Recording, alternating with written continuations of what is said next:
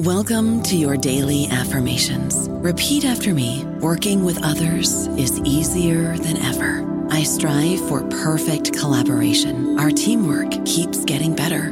Yeah, affirmations are great, but Monday.com can really get you the teamwork you desire. Work together easily and share files, updates, data, and just about anything you want all in one platform. Affirm yes to start, or tap the banner to go to Monday.com. Lucky Land Casino, asking people, what's the weirdest place you've gotten lucky? Lucky? In line at the deli, I guess? Aha, in my dentist's office. More than once, actually. Do I have to say? Yes, you do. In the car before my kids' PTA meeting. Really? Yes. Excuse me, what's the weirdest place you've gotten lucky? I never win and tell. Well, there you have it. You can get lucky anywhere, playing at LuckyLandSlots.com. Play for free right now. Are you feeling lucky? No purchase necessary. Void where prohibited by law. 18+. Terms and conditions apply. See website for details. Hello, everybody. This is Marshall Poe. I'm the editor of the New Books Network, and I'd like to tell you that we have a new and improved website. It has 2 new features that we think you'll love. One of them is a vastly improved search engine, so that when you type in keywords, you'll get a bunch of episodes really quick. The other is the ability to create a listener account. And in that listener account, you can save episodes for later listening. So you can create a kind of listening list. We think these features are neat, and we think you'll enjoy them. Please visit the site today. Welcome to the New Books Network. Hello, everybody, and welcome to New Books in Economics, a podcast channel from the New Books Network. I'm Peter Lawrenson, a professor of economics at the University of San Francisco. My guest today is Daniel Treisman. Daniel is a professor of political science at UCLA and a research associate at the National Bureau of Economic Research. He's published extensively in top academic journals in both political science and economics.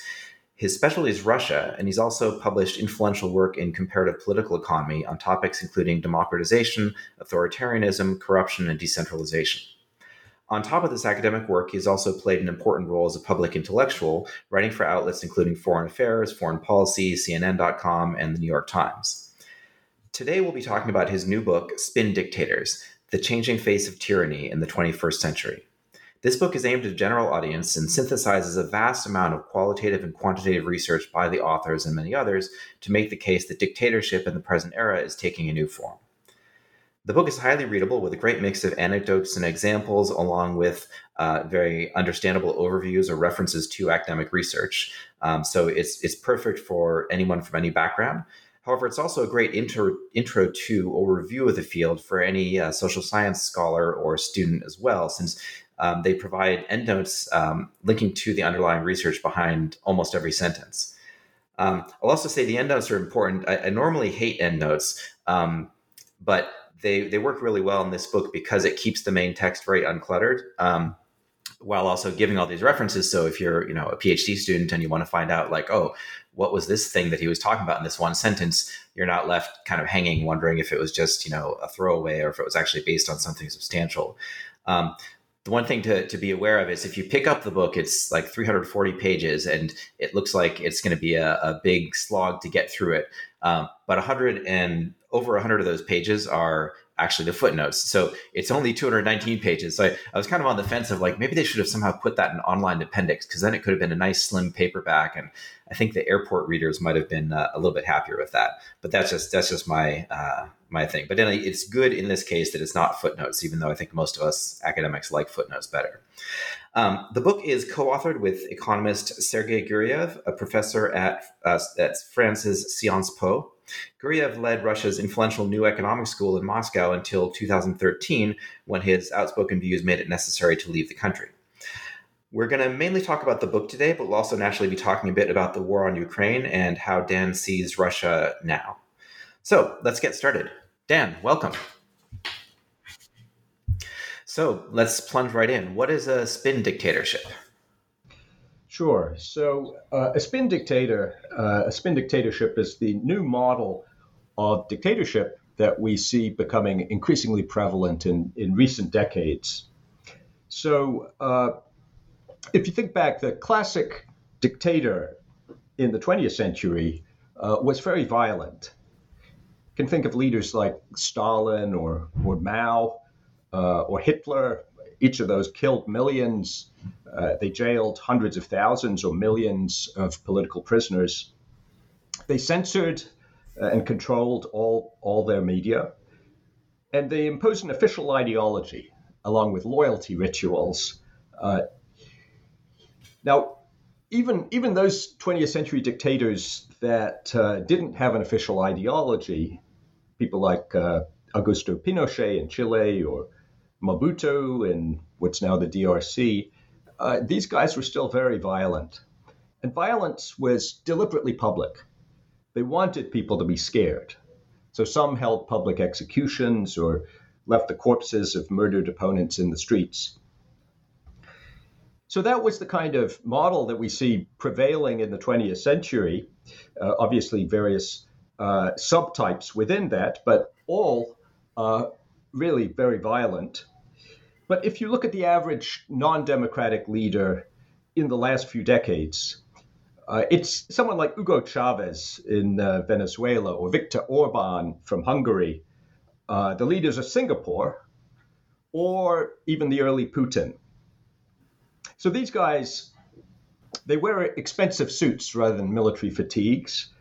They hold elections and pretend to be democratic. They allow some opposition media and pretend that they don't censor it for political reasons. They don't impose any official ideology, and they use relatively little violent repression.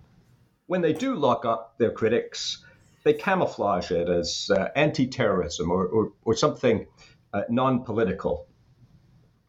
And they manage to stay, at least for a long time, pretty popular. The trick is that behind the facade of democracy and openness, they manipulate the media to shape the flow of information to ordinary people in a way that boosts their ratings. They project the image of competent, benevolent, basically democratic leaders.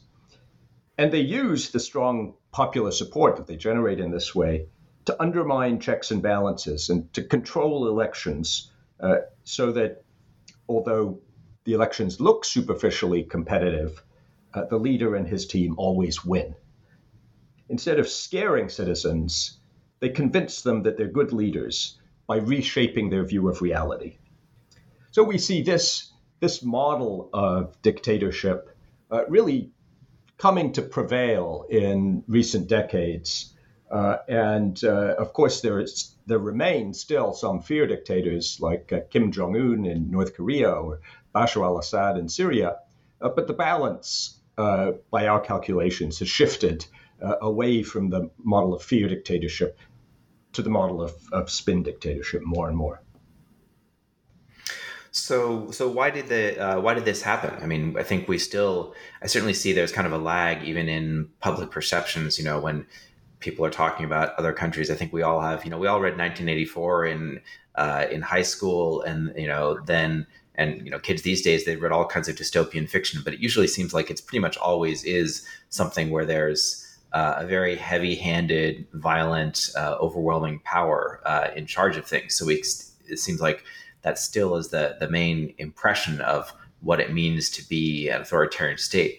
And it seems like, it seems like it kind of works, right? I mean, Mao was in charge for decades. Stalin, held power for quite a while and, brought his country to a higher level of industrialization.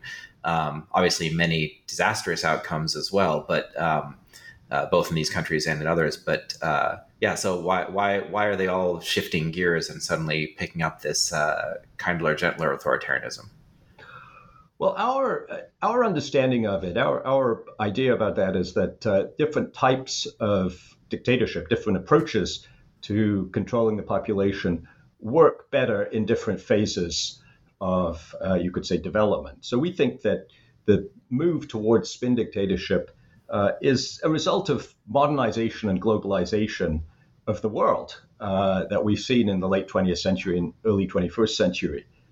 So we've seen rates of higher education soaring around the world, the economies of more and more countries transitioning from industry into services and the knowledge economy, people becoming more connected by the internet and social networks, and media and human rights movements becoming increasingly global. And along with that, we see evidence of some trend towards values at least in the more economically developed countries, becoming more individualistic, more cosmopolitan, a growing demand for personal and political freedoms. Okay, so all of that makes it harder to control societies with violence.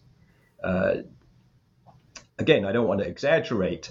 There are still dictators that operate in the old way, but controlling a country where 80% of the workforce is in agriculture, living in small rural settlements, is a lot easier than controlling a society with a large, urbanized, educated population.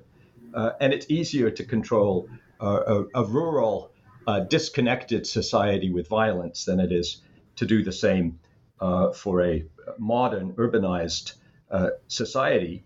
And at the same time, economic growth in a knowledge economy requires a more open society. If you want people to innovate, you have to give them a certain amount of freedom, and you have to encourage the kind of communications, free communications that stimulate innovation.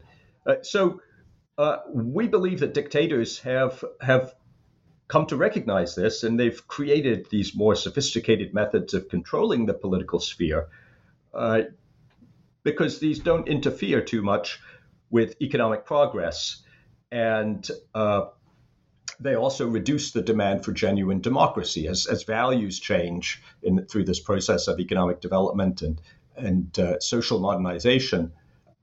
People want democracy. So if you can pretend to give it to them and manage to fool them in that regard, then it's going to be much more effective than simply terrorizing them with lots of guns and putting millions into prison cells. So are they really fooled? I guess that's one thing. I feel like we should always, as academics, be skeptical when we think we're so smart and we can look into other countries and see how things really work, but the people there are all gullible. Do they really not get it, not understand what kind of system they're in? Well, surprisingly, I think that in examples of this type of dictatorship, and I'm thinking of Russia under Putin until at least 2012, and probably a bit longer than that. If we think about Venezuela under Hugo Chavez, if we think about Erdogan in Turkey in his early years, these guys were very popular. And also, I don't think that most people who were not engaged in organized political opposition, I don't think that most people were afraid. I think they felt that they were living in relatively free societies. There's a lot of opinion polling data that would support that for most of these countries. Similarly, if we look at Singapore today, I think many people in Singapore are relatively happy with the nature of the regime. They don't feel that they're living in a dictatorship. And yet, if we look very closely at the way political life and social life in general is organized in Singapore, there really is very, very little opportunity for somebody who fundamentally disagrees with the ruling party's policies and approach to do anything about it or to do anything effective about it. So I think you're absolutely right. We have to be very skeptical about the simple results of opinion polls that come out of authoritarian settings.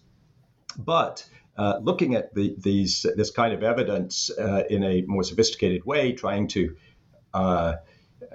exclude the possibility of people simply reporting what they think is required for them to say or saying something out of fear, we do see evidence of genuine popularity for a lot of these leaders, at least for a considerable part of their time in office. And in part, what these spin dictators do very effectively is to change people's opinions about the alternatives, including the outside world. So, for instance, in Russia, I think people from quite early on under Putin have recognized that there was a certain level of fraud or at least irregularities in elections.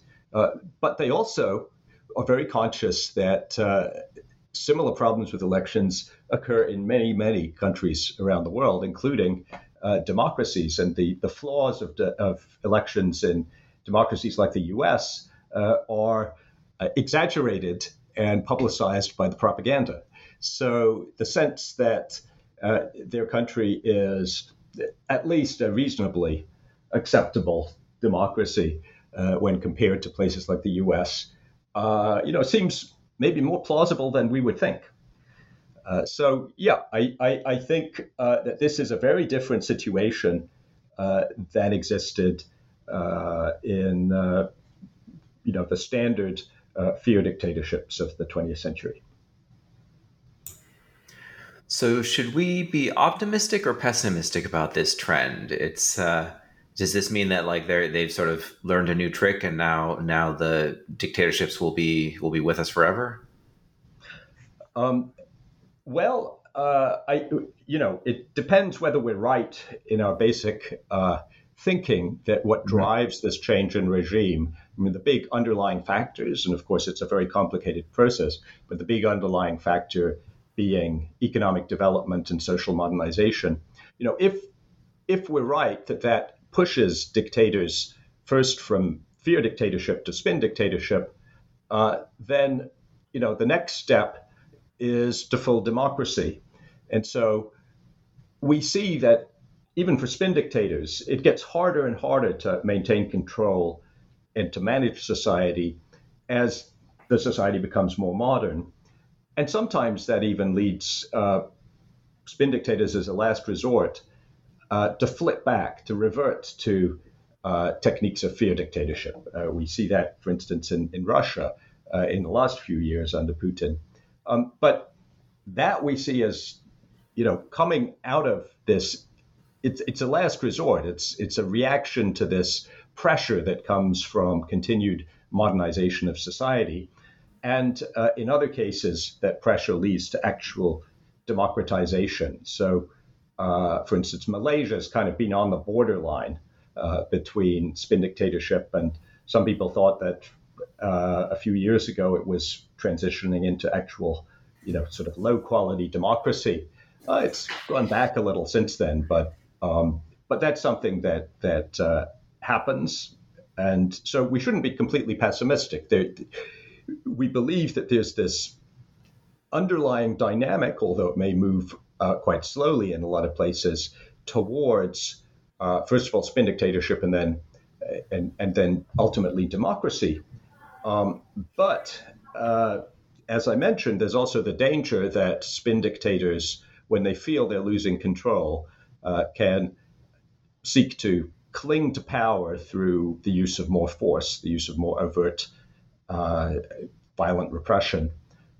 So in the long run, I'd say it's a moderately optimistic message, but that doesn't mean that in the short run we expect a kind of a linear process of improvement around the world. Oh, and I should say one more thing. It also depends upon the question whether modernization is going to continue in many countries, whether countries are going to continue to become more economically modern and more socially complex. And it also depends on whether globalization is going to reverse, as some people think may have already begun, and whether these international pressures for more openness, more democratic politics are going to disappear. That's possible. We think so far the evidence doesn't suggest that that's happening, but it could. So as you know, I mainly work on China, and I know in your framework, I think you assess China as being more of a fear dictatorship, or kind of in between. I think those of us who are, if our reference point is China in the 60s, then China certainly has a lot more of the spin dictatorship, characteristics, much more open and accountable, and open to the world and much more social freedom for individuals. But of course, it's not having even anything close to the kind of competitive elections or the level of independent press that you could see in Russia and many other places. So I think you're right in kind of putting it in between, but with a similar trend. But I would say, but then of people who study China, it's been really remarkable the past 5-10 years. Seeing Xi Jinping move back in the freer direction, a lot of people have concluded, oh, all you academics were wrong. You said, the whole 90s paradigm of we're going to set up global institutions and we're going to have interchange of, students and academics and business people. And, that will gradually change them. This is now proven wrong because, first of all, you said they were going to be democratic, and then now they're actually even less democratic than they were 15 years ago. And actually, it's not just the point of view of Western scholars. I mean, even the Chinese government always talked about this idea of peaceful evolution as the sort of insidious plan of the West, which I always thought was funny because I think we weren't that secret about it. We kind of always wanted that, and that was kind of the plan. But anyway, do you think that this is failed, or how should people think of that? It's a very good question, and you posed it very well. So China is a really complicated case and a incredibly interesting one. When we make this argument to China specialists like yourself, they usually tell us, wow, so China is really a spin dictatorship. But when we talk to non-China specialists, they say, oh, well, China is obviously a fear dictatorship because of what we see happening in Xinjiang and in Tibet and in Hong Kong.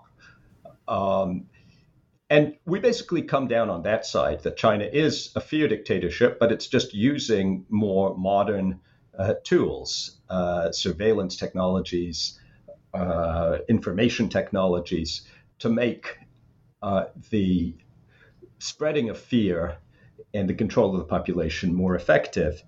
But looking in the longer term, we think that China could have evolved into a spin dictatorship in the last few decades, and it looked a bit like it was heading that direction before Xi Jinping. So under Jiang Zemin and Hu Jintao, obviously, and still, China is more internationally open with trade and capital flows, freedom to travel. They were starting to tolerate some investigative reporting. Some of the internet propaganda was getting quite sophisticated. But under Xi, the regime seems very clearly committed these days to a reliance on fear and to spreading fear. So we hear very tough language and we see force used in various places, not just Xinjiang and Tibet, but also the very harsh policing and imprisonment of oppositionists in Hong Kong. And we see dissidents forced to make confessions on TV, which looks very much like the practices of old-style fear dictatorships, just using high-tech tools to make the intimidation more effective. So in that regard, it's a bit like Saudi Arabia or Egypt that are using these new surveillance technologies to sort of turbocharge their repressive approach. So was everybody wrong about China? Well, the argument was that as China modernized and as it became more globally integrated, I would put it probabilistically, the odds of it becoming more politically liberal would go up. And I still think that's basically right. The truth is, it hasn't or modernized all that much yet. I mean, it's tremendous change since the start of economic reforms in 1978. But still, income per capita in China is not that high. I believe it's somewhere around $15,000 a year. The level of education is not that high. China, like any big country, is very regionally varied. So you have these enclaves, obviously Hong Kong, which is a case apart, with very high education rates, very high level of modernization, and you see exactly the kind of protests, conflict, demands for greater freedom than the kind of modernization theory approach would predict. Maybe Shanghai and a few other cities are approaching that level of modernity, and that'll be a kind of test for our theory or our expectations if we see over the coming decade whether Shanghai becomes harder for the regime to control in the old-fashioned ways. But much of China, rural China, or semi-industrialized China, it is still not that hard to control through a system that relies on quite a bit of fear. So we don't see this as really a mistake necessarily on the part of the old theorists, but we tend to want to see these theories demonstrated immediately, right? And in fact, it takes time, and it takes continued economic and social development to get to the point where we would expect to see significant political change. So I think we have to wait and see with China. Clearly, under Xi Jinping, it's going backwards in a direction towards more overt fear, control through fear. But if ever there were a case where we have to say this is not the end of the story, I think China is it.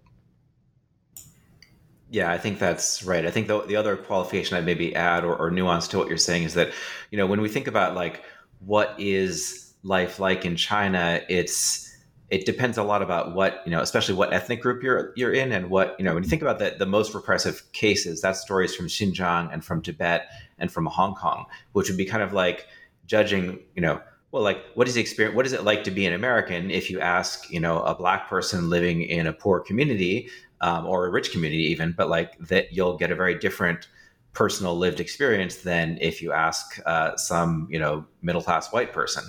And so, how are the police in America? That question gets answered very differently by different people. And then also, if you think about, is America democratic? And we sort of look at like maybe Puerto Rico versus, or, even Washington, D.C., right? Which, and they have less democratic rights than the rest of us in a weird way. So again, it kind of depends which, the old blind man, the elephant story, right? Which part you look at. But I think you're absolutely right that even within the Han Chinese majority in China, that there's still very strong elements of fear. My own suspicion is that actually that there's also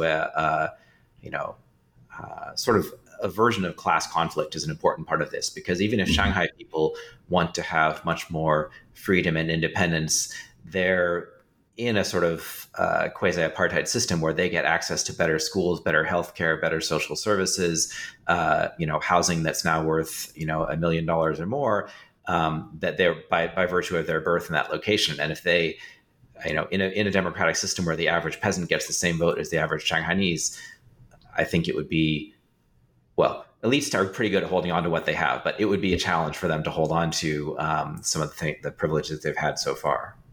Right. And one thing that we perhaps don't talk enough about in the book is co-optation.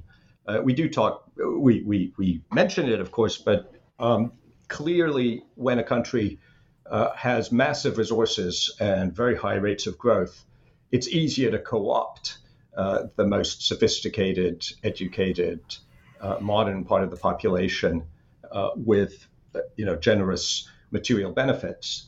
And clearly, that helps as well as manipulating information and propaganda and so on. But I think we need to wait and see about places like Shanghai, and what we see in Hong Kong could be the future of Shanghai. We don't know that, of course. And clearly, what the Chinese before Xi, well, I shouldn't say clearly. It seems to me that before Xi, the Chinese were really trying to implement something like the Singapore model, trying to move towards a sophisticated way of controlling the more modern parts of the country, which would involve both co-optation and the creation of dependence on the state for material benefits, and also just a very well curated public space with limits on media, but not absolute censorship anymore. She has moved back away from that and has brought, the power of the state much more clearly into the picture, at least as I understand as a non-China specialist. And so the kind of clash of demands in a place like Shanghai is going to be very interesting to watch. I don't know about you, but I'm very busy and I don't have a lot of time to cook. That's why I subscribe to Factor. Eating better is easy with Factor's delicious, ready-to-eat meals. Every fresh, never frozen meal is chef-crafted, dietitian approved, and ready to go in just 2 minutes. You'll have over 35 different options to choose from every week, including Calorie Smart, Protein Plus, and Keto. These are 2-minute meals. Factor meals are ready to eat and heat, so there's no prepping, cooking, or cleanup needed. They're flexible for your schedule. Get as much or as little as you need by choosing your meals every week. Factor's the perfect solution if you're looking for fast, premium options with no cooking required. Sign up and save. We've done the math, and this is important. Factor is less expensive than takeout, and every meal is dietitian approved to be nutritious and delicious. Head to factormeals.com/NBN50 and use code NBN50 to get 50% off. That's code NBN50 at factormeals.com/NBN50 to get 50% off. Okay, so you're coming in pretty strongly for, kind of a version of what I learned in grad school as a modernization hypothesis, that there's something about development in a broad sense that tends to push towards democracy. And you're saying, yes, there's kind of this halfway point, and it's a good stalling tactic by dictators to, put in place the kind of spin dictatorship that'll help them hold on for, potentially quite a long while. But the general trend is still there, with the caveat, as you said, that if we, as a globe, move away from globalization and modernization and sort of collaboration across countries, then that might change. To what extent do you think is that the consensus? I guess I was going back and looking. I remember a paper by Acemoglu, Johnson, Robinson, and Yared, who were arguing that there's this relationship between democracy and income, and they focus really on income. And they said that's just spurious, because really it's about those democratic institutions which are founded in the deep past, then cause higher income growth or income levels in the present, but that there's no if I'm remembering the paper right, you can correct me on that too, but that there's no feedback mechanism in the other direction. So to what extent does your view disagree with theirs, and what do you think the basis of that disagreement is? Yeah, I disagree pretty strongly with the argument that they make, and also with the data that they use. I think looking more carefully at the data over a longer time period, it's pretty clear that there is a relationship between increases in income, in economic development, and increases in democracy. I have a couple of papers about this. One key point is that we shouldn't expect an immediate relationship or a linear relationship that'll show up in annual data between the level of economic development and the level of democratic freedom or democratic institutions, because political change is in a sense lumpy. If you look at longer periods, like 10 years or 20 years, then the level of economic development at the start of that period is strongly related to the change in political institutions during the whole of that period. And I think that's in part, I have one paper which argues that that's at least in part because the big political changes tend to come when there's turnover of the leader. Especially when we're talking about dictatorships, a dictator can be in power for a long time. The country can develop economically under that leader, But you won't necessarily see an immediate change in the political institutions or in the type of politics. But very often when a dictator who has overseen dramatic modernization of the country loses power or leaves power in any way, the following few years see a significant increase in the level of democracy. So we shouldn't expect a kind of simple linear process, but I think there is a strong relationship between economic development and political development or democracy, at least in the medium run. I've never really understood the alternative view. I mean, the alternative view seems to be that countries got onto countries basically had already a certain type of institutions hundreds of years ago, which explains basically everything that's happened in the last 200 years, because 225 years ago, there were no democracies. Even 125 years ago, on a slightly more demanding definition of democracy, there were no democracies.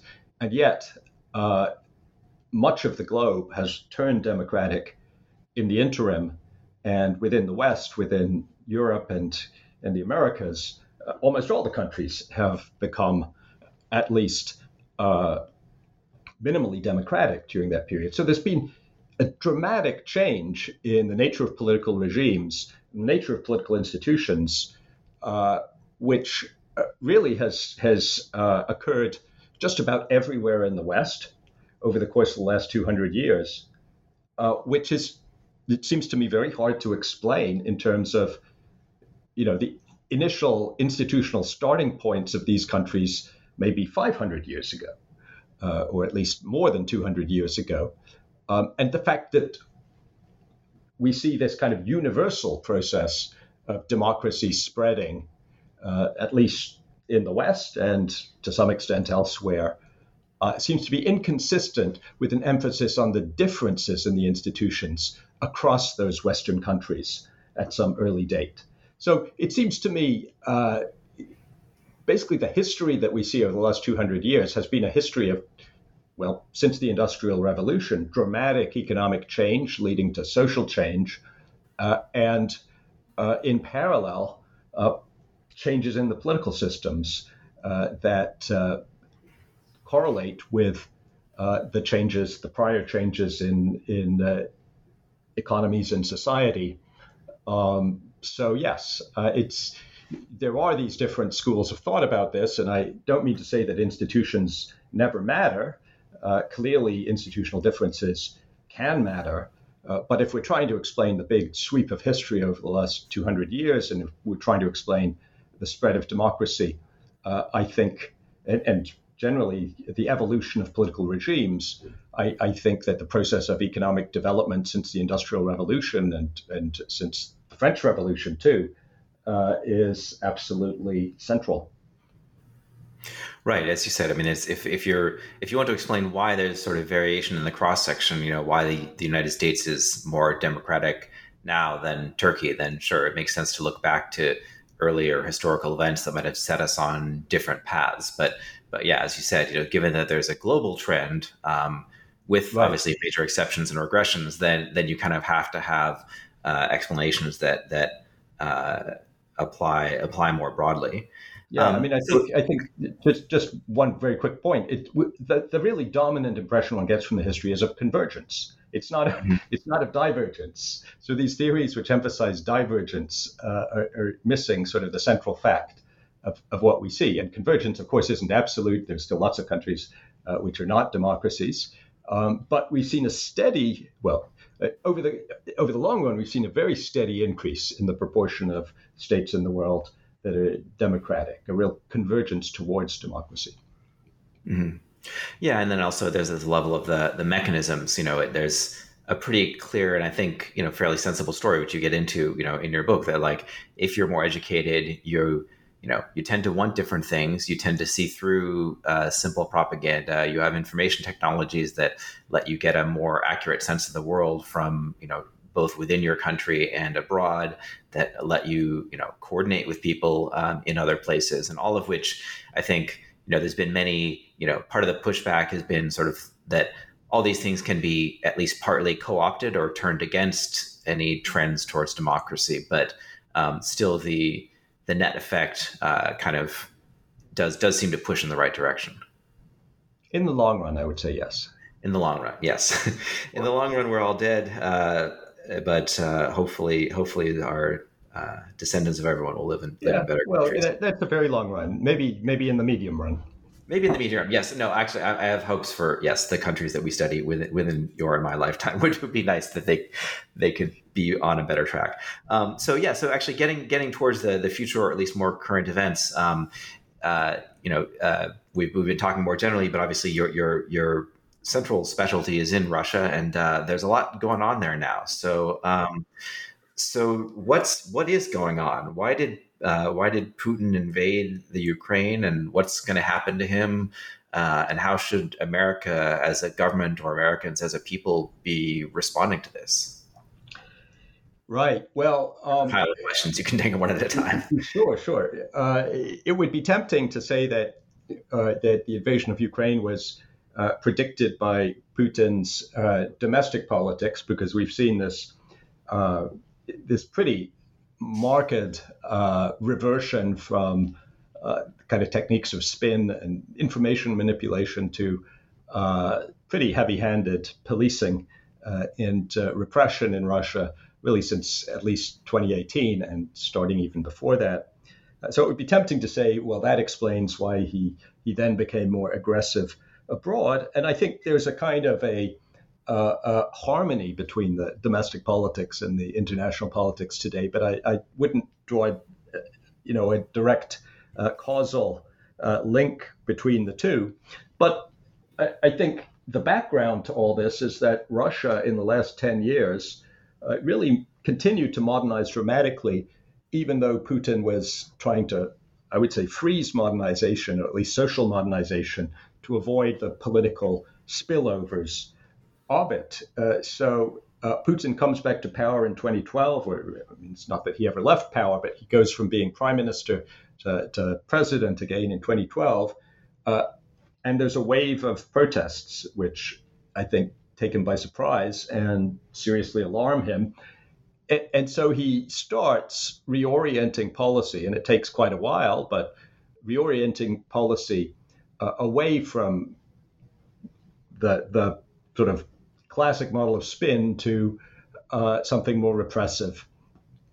And by the late 2010s, so I would say around 2018, I think he's kind of given up on, to a great extent, given up on his political managers, these kind of cynical operatives who are good at managing elections and using all these techniques to manipulate the media and project images and control people through that. And he's gone over to relying pretty directly on the security services. And he surrounds himself with a group of people who have quite extreme nationalist and very sort of backward-looking views about Russia and the way military power should be used in the world. So I see this kind of evolution in Putin, which embraces both his approach to domestic politics and ultimately his approach to the world, and in particular to his neighbors. And I also see a process of gambling, of taking successively bigger gambles. And as in any gambling situation, when you win the first few times, that gives you the courage to start raising the stakes, or to keep raising the stakes. So he gambled in Georgia, sending troops in to basically take control over South Ossetia and Abkhazia. There was very little response from the West. He gambled again in Crimea, occupying Crimea, and the Western response was a little stronger, but still not very significant. He gambled in sending troops into Syria, and I think the Russians perceived that as being a great success. And so he ends up gambling in ordering a full-scale invasion of Ukraine. Really, about the time of Crimea, I stopped trying to explain or to understand his decisions in terms of a kind of rational cost-benefit analysis, using my sense of what a reasonable conception of Russia's national interest would be. I think for his early time in office, at least up to 2012, Putin's foreign policy was quite understandable in fairly rationalistic terms. More recently, I have very little confidence that one can really do that. Either his goals and his conception of the world are just so different that we can't really estimate how he sees the costs and benefits, or he doesn't care about the costs and benefits so much. He's making decisions in some other way. So I can't give you a good explanation of why he went into Ukraine in the way that he did. I could perhaps have understood if, after massing the troops on the borders of Ukraine as a kind of ploy to intimidate the Ukrainians and intimidate the West and demonstrate Western divisions and inaction, if after that he had simply annexed the Donetsk and Luhansk People's Republics, that could have been a great success. I mean, it would have certainly elicited less of a Western response than we now see. But he chose to invade the whole of Ukraine, and clearly he had some inaccurate information about public opinion within Ukraine, about how people would react, and also about the government of Ukraine and probably the army too, how effective they would be in fighting back. And he miscalculated, just how strong the Western response would be, ranging from this imposition of unprecedented economic sanctions, the provision of massive amounts of weapons to Ukraine, the joining of NATO or application to join NATO, Finland and Sweden, and so on. So it's very difficult to explain these decisions without direct knowledge about his mental processes and his immediate surroundings, which sadly we don't have. Right. I suppose it kind of goes a little bit with that's kind of the problem with the fear dictatorship, right? Is it tends to be much more dependent on the whims or funny ideas of one man, and that can lead to very erratic kind of policy choices. And then also there's just fewer checks, even in the slightest of way, even from a surrounding elites on that person. And then also the information that he's operating off of tends to be more and more distorted, right? As there's fewer people around willing to say what's really going on. Right. I mean, even among fear dictatorships, there are different types. So personalistic dictatorships very often have this characteristic that decisions are made by one individual, and the information environment around him is deliberately or not deliberately shaped by that individual in a way which excludes critical voices and excludes a lot of information that people are afraid to bring to him. There are other types of fear dictatorships. So some fear dictatorships have a strong ruling party which to some extent constrains the central leader.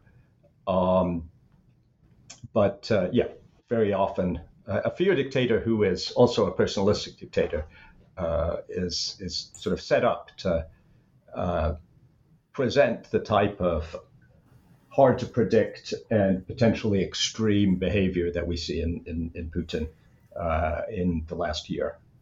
Yeah, that's right. To be more precise, he's moved in that personalistic direction as well as fear. So I guess in our last minute or two, is what else would you like to tell the world? Is there something that people are not getting about? You've been out there, speaking your mind anyway. So you've had other chances to tell people. But is there anything that you think people in the general discourse are missing about Russia and the Ukraine, or any policy recommendation that you might advocate? Well, what worries me most at the moment is that we really need to maintain the unity that we've seen so far. That already in Europe we see divisions, and it's absolutely crucial in terms of preserving what there is of international order and international institutions, and really restoring confidence in a liberal West. It's absolutely crucial that Putin not be seen as having invaded a neighbor, struck out aggressively, and won. So I was very impressed and quite surprised, in fact, by the level of unity and the military commitments and the very strong resistance of the European countries. I'm not at all surprised, in fact, though, of course, before the invasion, it would have been unthinkable. I'm not so surprised that Sweden and Finland are interested in joining NATO. I had reservations about the way that NATO was expanded, but at this point, it's absolutely essential that we continue to provide the arms necessary for Ukraine to resist, to fight back the Russians, and that we don't create a situation in which Putin will view this big gamble as having succeeded, because as we see from his past behavior, that will then encourage him to make another gamble, which may have even higher stakes. So that's how I see the current situation. The Ukrainians have fought back with tremendous courage and discipline and surprising effectiveness from many people's points of view. But it's going to take longer, and the West has to stand up for its basic values and support the Ukrainians and continue ultimately to contain Russia at this point. I think in general, in relations with the authoritarian world, we can't simply decouple from the authoritarian world. The world today doesn't work like that. We're interconnected in multiple ways, which we can't unravel. We should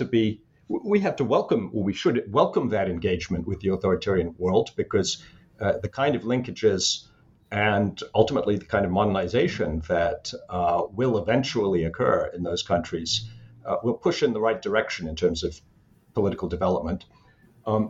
But we have to manage that engagement in a smarter, more sophisticated way than in the past. We have to be aware of and we need to resist the ways in which authoritarian governments of all types try to undermine the West and exploit their membership in international organizations and co-opt agents in the West, friends in the West, to try and manipulate our openness to weaken our own democratic politics and so on. So I think we need to be sophisticated about that while continuing to engage. But in cases where there's open aggression and a military threat from an authoritarian country, we have to have a sophisticated, well-resourced, unified policy of containment. And that's unfortunately where we are with regard to Russia. And we need to steel ourselves to continue with that policy for as long as it takes. All right. Well, that's tough news, but I think makes a lot of sense. We'll wrap up here. Thanks so much for coming on the show and sharing your book with us. The title is "Spin Dictators: The Changing Face of Tyranny in the 21st Century," and again, encourage it. As I said, it looks like a big tome, but it's actually just 200 pages of very fast-paced tour through a lot of what's happened in the past century with dictatorships and how things are working right now, and really crucial to for any of us to understand where we're at and where things might be headed, both in good and in bad ways.